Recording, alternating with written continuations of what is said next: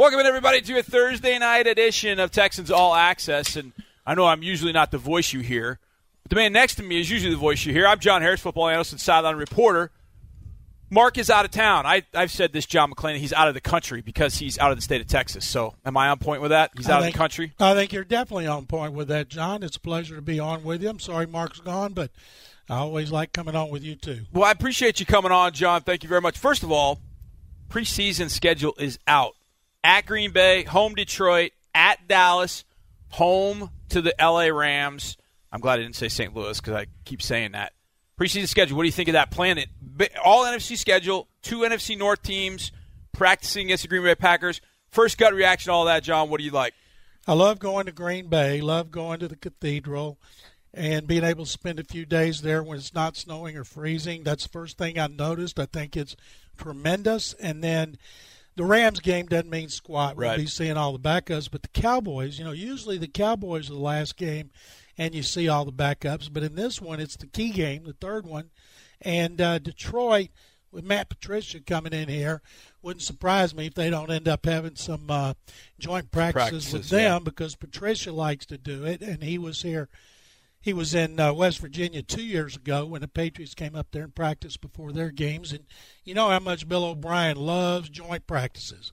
Yeah, he does. And I would imagine the Patriots tree that now extends to Brian Flores down in Miami, to Vrabel in Tennessee, to Patricia in Detroit, it feels like those practices are very, very important. I've thought, John, after watching those practices for a number of years, that would be a concession at some point, that maybe they give up one preseason game and they do more practices. It just feels like there's more onus put on those than there are the preseason games. You think they're going to give up a preseason game in which fans pay sell tickets for $71,000? No.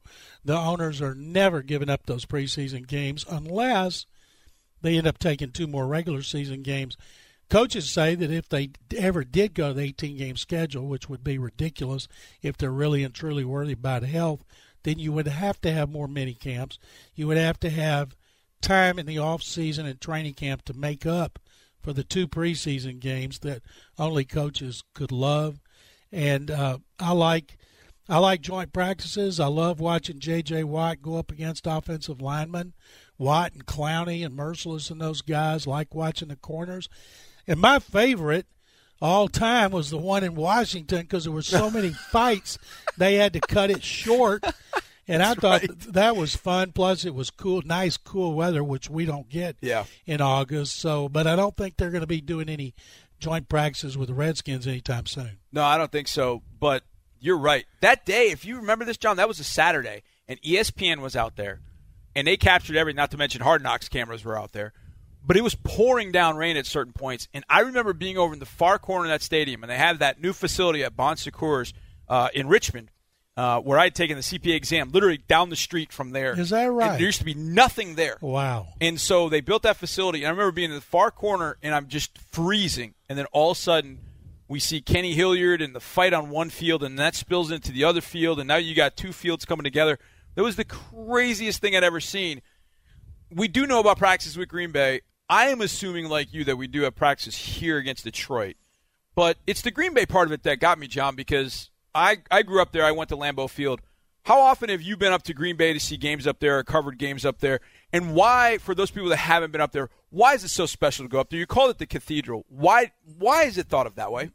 Green Bay is the Mecca. Lambeau Field is the Cathedral because it's Green Bay, because the franchise was founded in 20 or 21.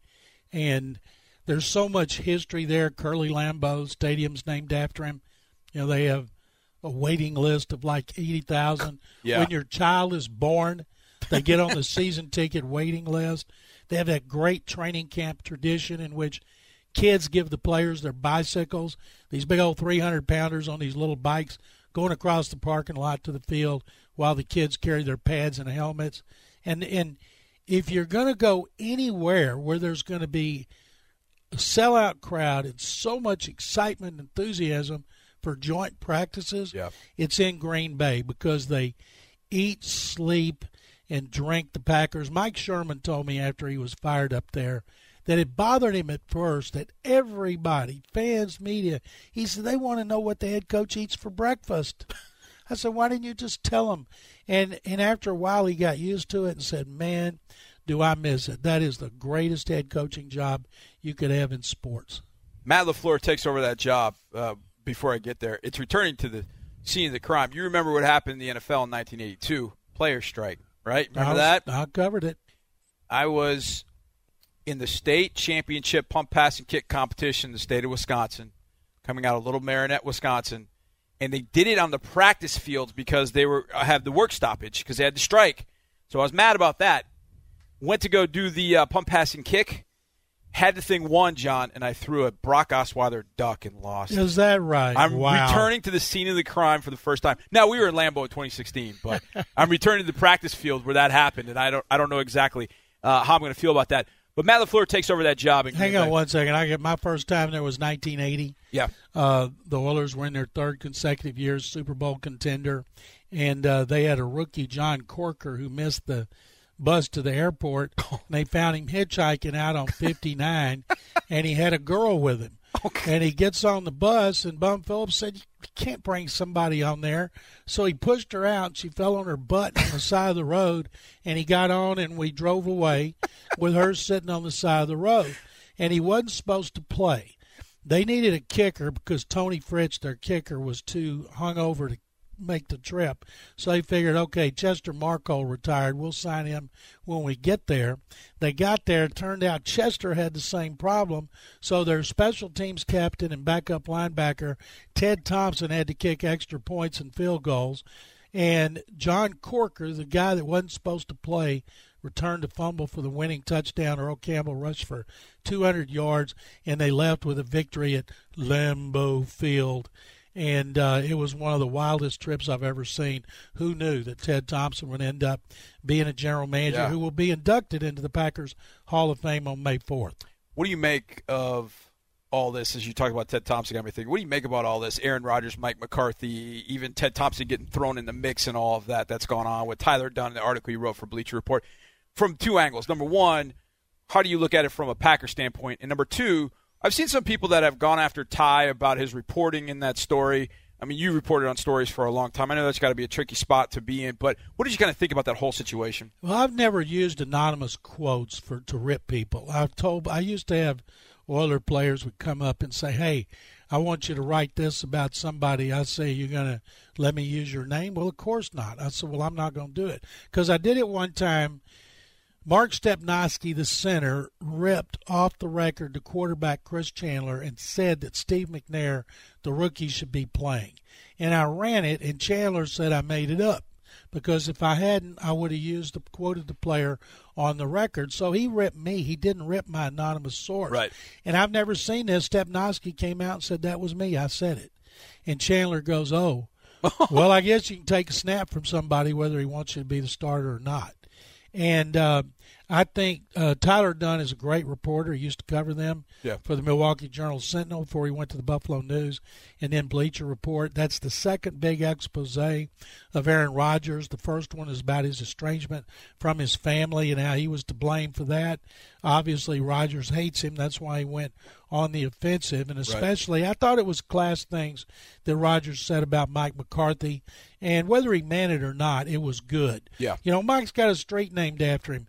Mike Holmgren won one Super Bowl just like that he did. And so he's still living there, as Rodgers pointed out. He told people they should appreciate everything he did, shake his hand when you see him and thank him for what he's done. And the good thing, the guy that's going to benefit from this is Matt LaFleur. Instead of having a quarterback who's going to try to run roughshod over him, Rodgers is going to be on his best behavior. Yep. He's going to go in there. He's going to do everything right to prove Tyler Dunn and those players like Jermichael Finley and Greg Jennings and Ryan Grant, is that who it was, and all those anonymous people to try to prove them wrong. Yeah. Yeah, I think it's watching it from afar and having grown up in Wisconsin before I moved here to Houston. It just never felt like that was something that would ever happen in Green Bay. Like reading that story, I kept having to tell myself, Green Bay. We're talking about Green Bay here. You know, you mentioned it, the cathedral. I mean, where you go. I mean, it's the one of the oldest franchises, will play on Thursday night against the Bears because it is one of the oldest franchises. This just doesn't happen in Green Bay, and yet it just goes to show it happens everywhere. And Tyler, whether it happened or not, it just feels like there's too much smoke for there not to be any fire in that. But it's like this just doesn't happen in Green Bay. This happens in other places. This happens in Oakland. This happens other places. It doesn't happen in Green Bay, and yet we saw it in Pittsburgh. We've seen it in Green Bay. We've seen it in places you just don't think it's supposed to happen, but it has this offseason. And as you know, Packer fans don't give a rat's. You know what? They're going to be behind Aaron Rodgers 100% when the season starts. And you said something pretty interesting. There are only 3 men that have Super Bowl championships as Packer coaches. Vince Lombardi's got 2. Mike Orman's got 1. Mike McCarthy's got 1. It's pretty amazing to think about from that perspective. But Matt LaFleur himself, he gets the job. I don't know if you and I have talked about this. What do you think about that? He was once here as an offensive assistant, which didn't seem like all that long ago, and now he's running that organization as the head coach. What do you think about the job that he'll do? He was here 2 years under Gary Kubiak. Then he was with Kyle Shanahan in Washington, and then he went with Sean McVay to the Rams, and then, of course, he went to Tennessee. And I'm thinking the Packers didn't look at his call against the Texans this past season when he handed the ball to an up-back who was a tight end who'd never carried the ball and got stuffed. And I'm thinking they didn't look at his call in London, a 2-point conversion to beat the Chargers, and it was a throw to the back of the end zone that was overthrown. And I was kind of surprised. I would have thought to work with Rodgers and a quarterback of his stature, knowing he's a difficult personality when it comes to football because he wants to be in charge, and he is in charge because he's earned that right, that they would have had a veteran coach and not somebody kind of like throwing the sheep to the wolves. And Matt, this is a big chance. It's his 3rd team in 3 years, and I hope it works out for him. He's a good guy. He's got a Hall of Fame quarterback. It's amazing, isn't it? You mentioned those 3 coaches from the Packers who won Super Bowls. What do they have in common? History will show they all had Hall of Fame quarterbacks. That's true. Bart Starr, Brett Favre, Aaron Rodgers. We will have more with the General John McClain on the other side of this break. We're going to talk about his mock draft. I think he's on version 45, maybe 50. It seems like they've been doing mock drafts, he and Aaron Wilson, for at least 8 months. Probably the middle of the season. But, man, people read those mock drafts. The clicks that mock drafts get, and it doesn't matter who's doing them. I was listening to NFL radio earlier today, and I heard Tim Legler come on. NBA, one of the best NBA analysts, but he's a huge Redskins fan. He's like, I'm going to do a mock draft. I thought, wow, we've really gotten to the mock draft saturation point. But the General's going to stay with me. We're going to talk about that mock draft. And then later in the show, we're going to have a good buddy of mine stop by. He didn't really stop by. I called him from Buffalo. His name's Sal Capaccio. He's the sideline reporter for the Buffalo Bills. About 3 or 4 years ago at the Combine, we had our Radio Row table just outside of the West Club. That's where it was at the time. And there were only about 8 to 10 teams there, radio-wise. And right next to us was the Bills radio crew. And at some point, Sal came over and we started talking. Because in 2014, he was on my sideline because their reception in NRG Stadium for his wireless mic was not great. So he's on our sideline, looked over during the game and went, yo, we about to beef here? And he was really cool. And so we kind of brought that up and we talked. And we must have talked for a couple hours. Found out we both coached high school football in Florida. Kind of followed a similar path to media, if you will. And just have had a blast over the years getting to know him. He's a great dude, and we're going to talk a little Buffalo Bills. We're going to talk about the AFC, talk about the AFC East, talk about Gronk, talk about the Patriots, how the AFC has changed. So you got plenty tonight, but we got more at the General next. We'll talk about his mock draft and what to expect draft weekend for your Texans next right here at Texans All Access. Welcome back to a Thursday edition of Texans All Access from the Hyundai Texans radio studio. I'm your host, John Harris, football analyst and sideline reporter. And I've got with me the General, John McClain. So, John, I want to transition into your mock draft. What version are you on now? Like 35? 10, and I only got 2 left. Aaron Wilson and I, we just recorded a podcast going over what's going on in the NFL and then what our picks are this week. And I feel strongly, John, that if the tackles are gone, they'll take a corner. Mm-hmm. I don't see both of them being gone. I could see Brian Gaine trading back a little bit to try to pick up at least a 4 that went to Denver for Demaryius Thomas. Do not see Brian giving up a pick to move up because there's not a great offensive tackle. There is not a great cornerback. They may turn out to be great, but right now the evaluations, none are great. I'd love to see Andre Dillard fall into their laps at 23, but it's not going to happen. He's the best pure left tackle. He's the only pure left tackle that's available in the first round, and I'd like to see him get Greedy Williams or Byron Murphy, DeAndre Baker. I've had each of them going in my mock draft, but I feel strongly it wouldn't surprise me at all. I don't think it'll happen, but if of their first 4 picks, if with 2 tackles and 2 corners, I don't think it'll happen. But I think they need a tackle, and they need more corners because they're playing some great quarterbacks and great wide receivers. Well, the way I've looked at it, John, I mean, we saw it twice in this building, and we've seen it before that in this building too. It didn't have to be just in this building. It happened in Indianapolis too. We would have find somebody to cover T.Y. Hilton, or it's not going to – I mean, it doesn't matter who else you have protecting Deshaun Watson. If you're not covering T.Y. Hilton any better than you have the last couple of times you've played him, forget it. And so I've been with you. The one thing that I've heard, John, and I'm going to get your thought, because I'm sure with your chat that you've done with the Chronicle, you've been asked this question, or you've had somebody say this to you, and I've had people say it to me. If the Texans don't draft an offensive tackle in the first round, the draft is a bust. It's over. And I cringe every time I hear that because are you going to draft the 6th or 7th tackle just because he's the 6th or 7th tackle, but meanwhile the number 1 corner that you have on your board is right there? It's not as if you have one hole in this team. You got a couple of them that you got to try and fill.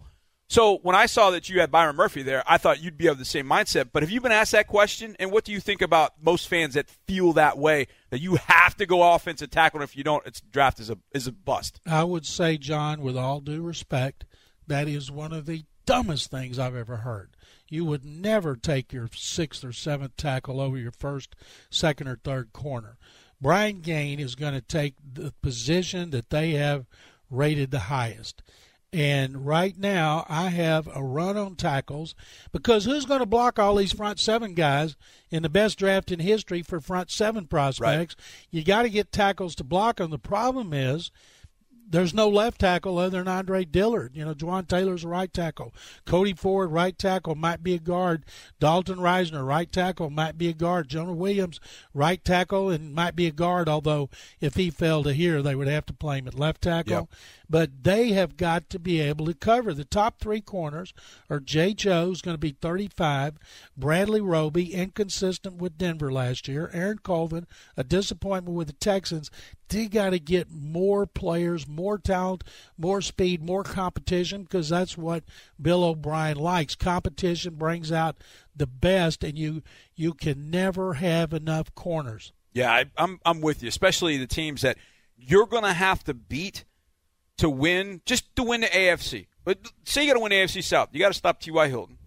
To win the AFC, you better find a way to stop New England's receivers in its passing game and Kansas City's. You're going to face the Chargers. You're going to face big receivers and Mike Williams. Keenan Allen. You're going to play New Orleans. You're going to have Michael Thomas. You're going to fight Mike Evans of Tampa. Mm-hmm. You're going to have Julio Jones this year. They better get some corners. Yeah, and it's interesting because the guys that we mentioned, they run the gamut from Tyreek Hill and T.Y. Hilton, not real big guys, but beat you with speed. The guys you just mentioned, Evans, Mike Thomas, big physical guys. So they run the gamut of the guys you're going to face. And maybe you don't find one guy that can cover all of them, but you better find somebody that can at least be in the ballpark. Aaron Wilson mocked Cody Ford from Oklahoma, and he's got OT mentioned next to his name. And I love Cody Ford, and I think Cody Ford's a heck of a football player. And I do think that Cody Ford is going to end up one day playing guard. I just don't know that at 23 that I'm going to take Cody Ford instead of drafting a corner, because both of you, I think, have Greedy Williams off the board. Did you have Greedy go on before that? Yeah, Where did you have Greedy going? I had him gone earlier. You had him going to Carolina. Last week I had Greedy there, and they took him. Another thing about the wide receivers, they better play Kansas City early. Yeah. Because maybe Tyreek Hill will be suspended. Yeah. Because if he's not and he's back, that's another guy that's got to be covered. I can't remember a season in which Texans would play against tougher receivers and quarterbacks from start to finish. And Byron Murphy ran in the mid 4.5s. That's not good. But they say he can turn, he can cover, he's tough, he's smart, he's instinctive, he can backpedal, he stays down, and he's a good tackler. DeAndre Baker from Georgia. I'm just guessing because I would love to see him of a corner get Greedy Williams, 6'2", ran into 4.3s, and even though he's a third-year sophomore and has a lot to learn, I still believe he's the best corner. But corners – I think it was Dane Brugler said this, if there is a corner who doesn't go in the top 25, it'd be first time since 1974. Yep. And that was even before I started covering the NFL. So I don't think Greedy Williams will be there, but if one of those others is, great. And it wouldn't bother me at all if Brian Gaine didn't take 2 tackles and 2 corners in the first, second, and third round. I am not opposed to that whatsoever, John. I've said that. I wouldn't mind if they doubled up on a position, be a tackle, be a corner. I would, just like you said, I wouldn't mind if they did that. How do you think the Dre Howe retirement changes priority, or does it? Do you think it changes at all? Do you think safety moves? The way I look at it, John, I kind of split it up. You got your day 1, day 2, those 4 picks, and then you've got whatever you've got in day 3. I look at those 4, and I'm with you. I wouldn't be surprised if they double up on both positions, but I think they double up on one of the positions, then they draft the other one, so it's maybe 2 corners and a tackle, or 2 tackles and a corner, but then it's that 4th one. And I've thought, okay, maybe they go at corner a different way. Maybe they find a guy that can be kind of your nickel and can play corner. Maybe he's not a prototypical corner, but maybe he can play the nickel, because how much time are they playing nickel? I mean, how many times do we see Kareem Jackson out there playing the inside slot? So maybe that's what they find with that 4th pick, who then can maybe play some safety, replace Dre Howe. Do you think it becomes a priority on draft day that they go after a safety early with one of those 4 picks?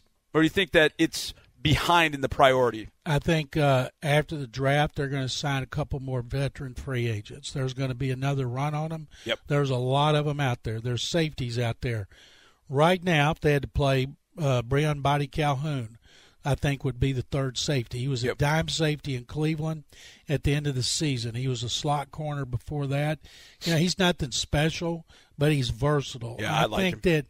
that can you imagine and this is a deep draft for safeties and corners, and they've got to have a 3rd safety. Can you imagine in the 3rd round if Brian Gaine could get as lucky in the 3rd round this year as he got last year when it comes to a safety?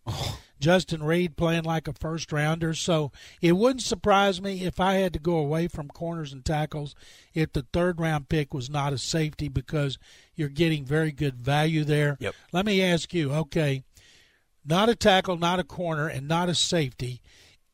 Among those first 4 picks, what would be a surprise position for you of need? Not something like quarterback or tight end. I don't know if I would say surprise, but I've said all along, I think some sort of offensive weapon, mainly a running back. I mean, I need a 3rd running back.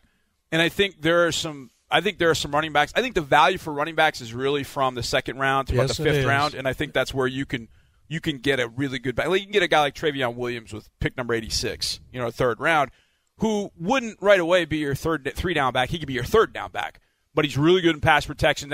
But there are a ton of running backs I think that you can pick from that I think could come in and help this team right away.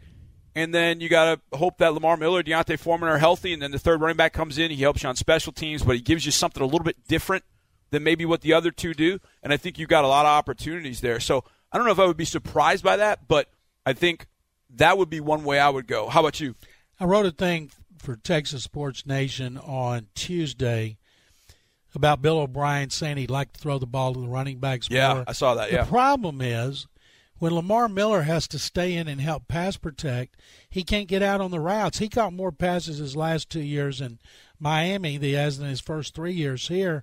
And in 2017, he had 3 touchdown catches. He can catch, but he can block. Yep. And Foreman is a better receiver than I thought he'd be, and he's a willing blocker, but they have to have a 3rd back. I think that 3rd back, ideally, would be a good receiver who you could shift out into the slot. Yep. Maybe you line him up wide, and he forces the defense to worry about him because they didn't have to worry about Alfred Blue as a receiver. They got everything they could get out of Alfred, and everybody wishes him the best of luck with the Jaguars, but they got to have somebody who can run and catch and run after the catch. And I think that would be more important than a fourth receiver because in an ideal world, Will Fuller and Keke Coutee stay healthy. And with DeAndre Hopkins, they could have one of the most prolific passing games in the NFL. But it's hard. I just don't see them using that position over a back. They don't have a third back. Right. They got three receivers. Vincent Smith maybe is the fourth receiver. And another thing, in free agency, if they don't get it, I could see them reaching out and signing a veteran. They still have Jester Wyatt from last year, along with Vincent Smith. So they have some possibilities. But really, on the roster, I don't think they have the kind of third running back they want. That and an inside pass rusher, which is everybody wants an inside pass rusher.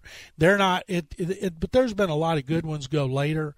So I'm going to say it wouldn't surprise me if they didn't take an inside pass rusher because there's a lot of them. Not a sure thing, but good value on them as well. And I think that Brian Gaines is going to try hard to get his fourth-round pick back. Yeah, I said the same thing yesterday. I think exactly that same thing. I think he's going to do whatever he can to get that back to have more at-bats. John, what do you got coming up in the Chronicle? We've got our mock draft 10 on Texas Sports Nation. Aaron Wilson and I have started Texans series going over every position. Then we start our NFL draft series and stories next week. And in all, we'll have 12 mock drafts. I've got on the Texans that I did Sunday. Got another one coming up this Sunday. John, thank you very much.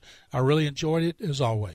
The General, John McClain. Follow him on Twitter, at McClain_on_NFL. If you're listening to this show, you probably follow John. But that's where you can get all of John's great work. Check it out at Texas Sports Nation, at the Chronicle, and obviously here each and every Thursday. Now, as I said earlier, coming up next, a good buddy of mine, Sal Capaccio, Buffalo Bills sideline reporter. We're going to talk a little Josh Allen, talk a little Rob Gronkowski, talk a little bit more about the AFC in total. How does Sal feel about the hottest thing since sliced bread, the Cleveland Browns? Here's a hint. He feels a little bit like I do. We'll talk to Sal next right here at Texans All Access. Welcome back to a Thursday edition of Texans All Access from the Hyundai Texans radio studio. I'm your host, John Harris. No Mark Vandermeer tonight. He is still out of the country, and by out of the country, I mean he's in Denver. So he's out of the country of Texas. But nice enough to join me is a guy who's become a good friend of mine. He is a sideline reporter for the Buffalo Bills, and he is absolutely fantastic. We've shared a lot of time at the Combine and time last year when the Buffalo Bills were here. Really respect his work. It's my man, Sal Capaccio. Sal, how you doing, my friend? I'm good. Just waiting for the weather to warm up a little bit more so I can get out and finally play some golf up here in Buffalo. Dude, Sal, I don't even want to tell you what it was yesterday here in Houston. I'm afraid to know. It's got to be in the mid-80s, right? Yeah. My car registered 94 at one point, and yeah, so it's pretty solid. It's turned. It was cold here for a long time, and people are like, we need regular Houston weather. And, yeah, Houston weather's about to Mother Nature's about to turn up on us. There's no question about that. What you wish for, I guess, right? Yeah, you know how that goes. You lived in Florida for a while, so you know how it is to kind of, be very careful what you ask for. So I want to talk about your squad. I was going through yesterday and doing my mock draft, my first one of the year. I just decided I'm going to only do one. And I got to number 9. I started looking at Buffalo, and I saw both Sean McDermott and Brandon Beane over at Ed Oliver's Pro Day and at University of Houston, and I texted you about that and started looking at the roster and the changes they have made.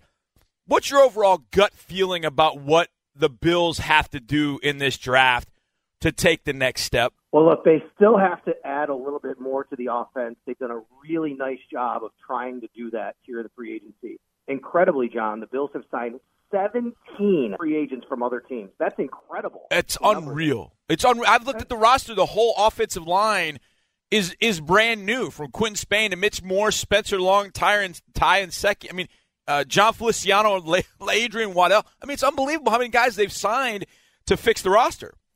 Yeah, no doubt about it. They're going to have probably 4 new starting offensive linemen. The only one they'll have back is Deion Dawkins. And there is even some question if they go out and draft an offensive tackle in the first round. But I think Dawkins is safe. But they've done that. They even they even went out and got Duke Williams, the wide receiver from the CFL, who was an Auburn player, to add to the roster as well to make 18. Then you add the receivers in, John Brown, Cole Beasley. They've signed those guys. So they've done a great job of going out and getting help for Josh Allen. They could still do that. But I think what they've really done here is set themselves up, because this is such a deep draft for defensive players, especially in the front seven.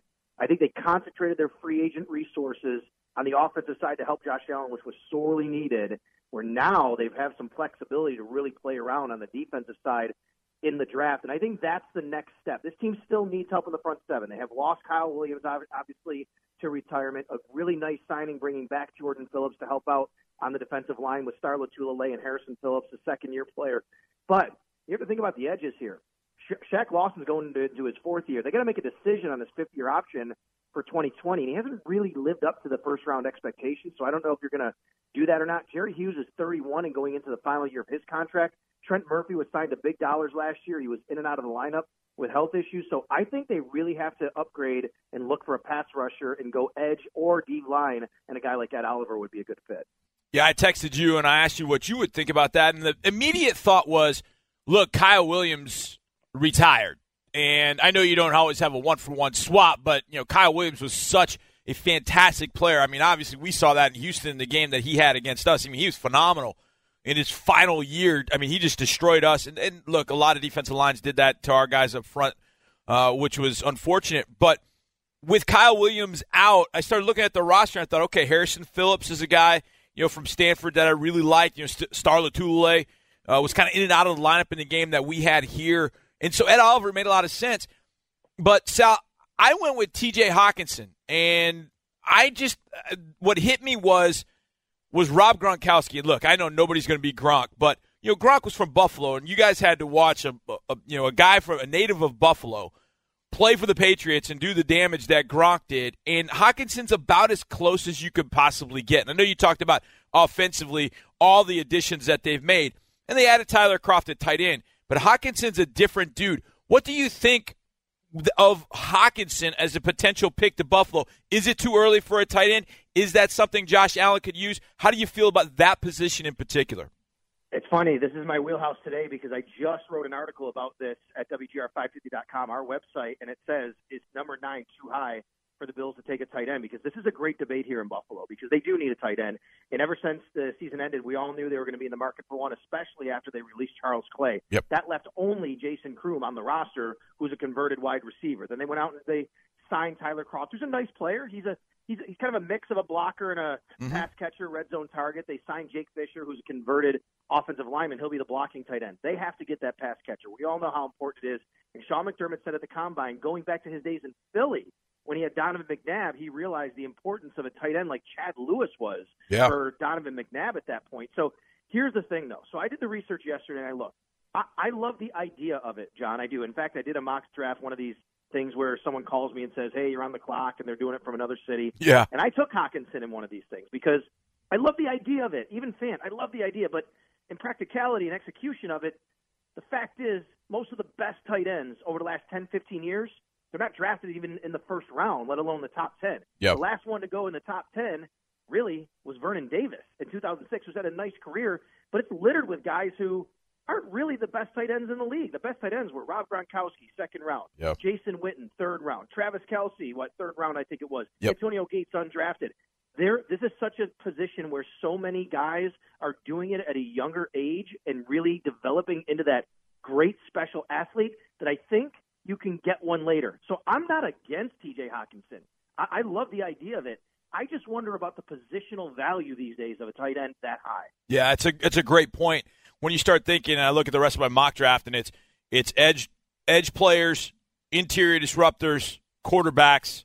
I don't even have a left tackle. I mean, I thought about putting a left tackle for you guys, but I like Dawkins, and I think Dawkins can move over to the right side if you got a bona fide left tackle. But I just kind of started thinking, man, maybe Andre Dillard from Washington State's a little bit high. But this all kind of goes back to, and as you were saying, those tight end names, I found it interesting because in my mind I was like, okay, well, Gronk had Brady, and not Vernon Davis, but Gates had Phillip Rivers. They had Hall of Fame quarterbacks to step in there with. Josh Allen's going into his second year. Sal, what are the expectations for him going forward, coming out of what was a pretty good second half of the year for him? He really showed some progress in playmaking. But what's got to take place in the second year, Sal, for Josh to get to a point where Buffalo feels like, okay, we're in this thing. We're going to be a perennial contender in the AFC? Well, look, I think of all the additions they made, I talked about all the receiving additions. Even if they were to draft a tight end or a wide receiver early, of all the offensive line help, the one thing that's really going to benefit Josh Allen more than anything is he's the man starting next Monday when they report to camp for the first time. I mean, the off-season workouts. Remember last year, John, he wasn't even number 2. Really, he was number 3 for most of OTAs, mini camp, training camp. He got a third of the reps. He got mostly third-team reps. Then he snuck into the second team and had some first team along the way. Now, don't have to worry about that. They had A.J. McCarron and Nathan Peterman battling. Now it's Josh Allen, and then it's the other 2 guys, Eric Anderson and Matt Barkley. So that's the number one thing. He's going to have to become the guy, the leader, the consistent thrower of the football, which he was still had some issues with that last year. We all know coming out, his big polarization was he's not accurate enough. He's never going to be a 64, 65% completion percentage guy. Let me tell you something. That's right. He won't be. That's what you're sacrificing with Josh Allen. You have to know who the kid is. Josh Allen will never be Drew Brees. He'll never even be Baker Mayfield as far as completion percentage. But he makes a lot of great plays that keeps your team in games, helps your team win games down the field. He's going to make those special plays that a lot of quarterbacks, frankly, most quarterbacks, just can't make. And I just think he needs to be a little bit more consistent in the passing game, which hopefully will come because of all of those reps and the chemistry and what he's going to get being the man and the first-team guy from the start of day one. Yeah, I can speak to that because we saw that with Deshaun. Even last year and going through, OTAs and not being able to do the teamwork, he was still out there to do one-on-ones and be able to throw with no pressure and things like that so he could do past Skelly and all that. He was clearly the man, whereas the year before, coming as a rookie, he was sharing time with Tom Savage until it was clear that Deshaun needed to be the starter. So yeah, I think you're dead on with that, Sal. There's no question. Sal, as you've watched not only the AFC East, but just the AFC change over the years, or over this year, you see what Cleveland's done bringing in Odell Beckham Jr. You see Gronk retiring with the Patriots. You see a guy like Trey Flowers go over to the NFC, who I know was a thorn in your side. Probably it was a thorn in our side, too, when we faced him. As you've seen the AFC change, and I still think there's one big domino in Kansas City that could fall if Tyreek Hill gets suspended, but how have you seen the AFC, in y'all's opinion, and people in Buffalo, as you guys talk about it, how do you see the AFC changing going into 2019, if at all? Well, I think that it's really all about the quarterbacks and the changing of the guard, the older guys, the newer guys that are coming up. Look at all the young, good quarterbacks in the AFC. And I'm going to throw Josh Allen in that mix, going into his second year. Sam Darnold, of course. Yep. And, of course, you got Deshaun out in Houston with you guys. There's a lot of young quarterbacks that are starting to – Patrick Mahomes, of course, you can't forget about him. And then you have the older guard, Tom Brady, Ben Roethlisberger, Phillip Rivers, those guys that are kind of on the back end of their career. And I think it's about when is that changing of the guard going to take place kind of en masse, because we're seeing it here and there in bits and pieces and pockets. And, look, I love the talent that Cleveland brought in. There's no doubt. And everybody's putting them at 9 wins and AFC North favorites. Look, you got a head coach in Freddie Kitchens that went from position coach to coordinator to head coach in lightning speed. He's got a lot of egos to manage, right? I mean, he's going to have to – what if things goes a little bit south the first few weeks? And I don't know, they get out of the gate 2-4, and Odell's not happy about his targets. That's a lot for him to manage. So I'm not going to suddenly throw the, oh, my gosh, look at Cleveland, they're the AFC favorites tag on them. But I do like what they've done, of course. But it is about the quarterbacks. We don't know how much longer Tom Brady has to play. It's been 20 years we've dealt with him here in Buffalo. He has more wins of anybody all time against another team. Here against the Bills, of course, he did lose Rob Gronkowski, and they have a lot of changes and challenges, I think, right now going in New England. So really the question is, which of these quarterbacks, Josh Allen, Sam Darnold, really can kind of sneak up and be the next guy to take his team to challenge at least the New England Patriots? And then around the AFC, it's which other quarterback it is. Is it still Derek Carr with the changes they made? We know what Patrick Mahomes can do. Deshaun Watson and what they can do in Houston. I think that's where you're going to really have to look at how the AFC has changed. Sal Capaccio, you can hear him on WGR right there in Buffalo. You can see him and hear him from the Buffalo Bills sidelines. Good friend of mine, and you hear why. The guy can talk ball with the best of them. Sal, you're the best, man. I really appreciate your time, brother. Anytime, brother. I thought about having Sal on. I thought about it for a while, and I thought, look, we're not in Houston. We don't cross over Buffalo all that much, but we did play him last year. And then I started thinking about guys that are just good in general, no matter what they're talking about. And that's Sal. Sal could talk about oh my gosh, I forgot he's a huge Yankees fan. Oh, I missed a major opportunity to rub it in a little bit. after this sweep by the Astros. Oh, I missed it. I can't believe it. Either way, Sal could talk about anything, and he would be great, and he's a great listen. But he knows the Bills inside and out, knows the NFL, knows the AFC. I thought it was interesting how we both felt about the Browns. I'm not ready to crown the Browns fait accompli, like it's done. I think there are some question marks. I think Sal hit on them perfectly. So, interesting spot there at number 9, though, talking about the tight ends. And I've thought about it because like I told him, I gave them Hockenson from Iowa because there's a significant need. That's the value of Hockenson right there. I think he's a top 10 player. But, yeah, I think you can get tight ends later in the draft. But we talked about Ed Oliver, and I think the Sal would really like him. I think the defense would really like him. I think he's different than anybody that Buffalo's. Come on, wait a second. Ed Oliver's different than anybody in the NFL right now, to be honest. He really is. He is so different from anybody in the NFL. I mean, here's a guy that people have talked about potentially being inside linebacker, outside linebacker, 3 technique, 5 technique, anywhere in the defensive line. He might be the most rare guy that's come to the NFL from that perspective. So it'll be interesting to see where Ed goes. I actually, on my mock draft, have Ed going earlier. And that mock will be coming out either tomorrow or on Monday. I might just make all just content week next week because I think the Harris 100 is coming out very, very soon. I got that done. I've submitted that to my editors and my people. And the mock draft, hopefully, I'll keep cranking on. Those mock drafts, man, if you do it right, it takes a while. I got like 20 tabs open. I'm checking stats. I'm checking contract. It takes forever to do a mock draft if you're going to do it right. And I always write something with. I know some mock drafts will just put a name and then it'll move on. I try and explain why I go with that person, and it takes forever. So hopefully we'll get there. I've introduced one trade. I'm about halfway through. It's not the Texans, but it is for a quarterback. So that's what you can expect on draft night, which is 2 weeks away. That just dawned on me because I'm not usually on Thursday. But 2 weeks from tonight, we will find out who the next member of the Houston Texans will be. Hopefully, unless the Texans trade out of the first round, which there's a possibility that could happen. If corners and tackles in particular are off the board and there's not a player higher on their board at 23, they could potentially trade out. And I wouldn't have a problem with that. I know people that come to the draft party will be like, well, we didn't get anybody.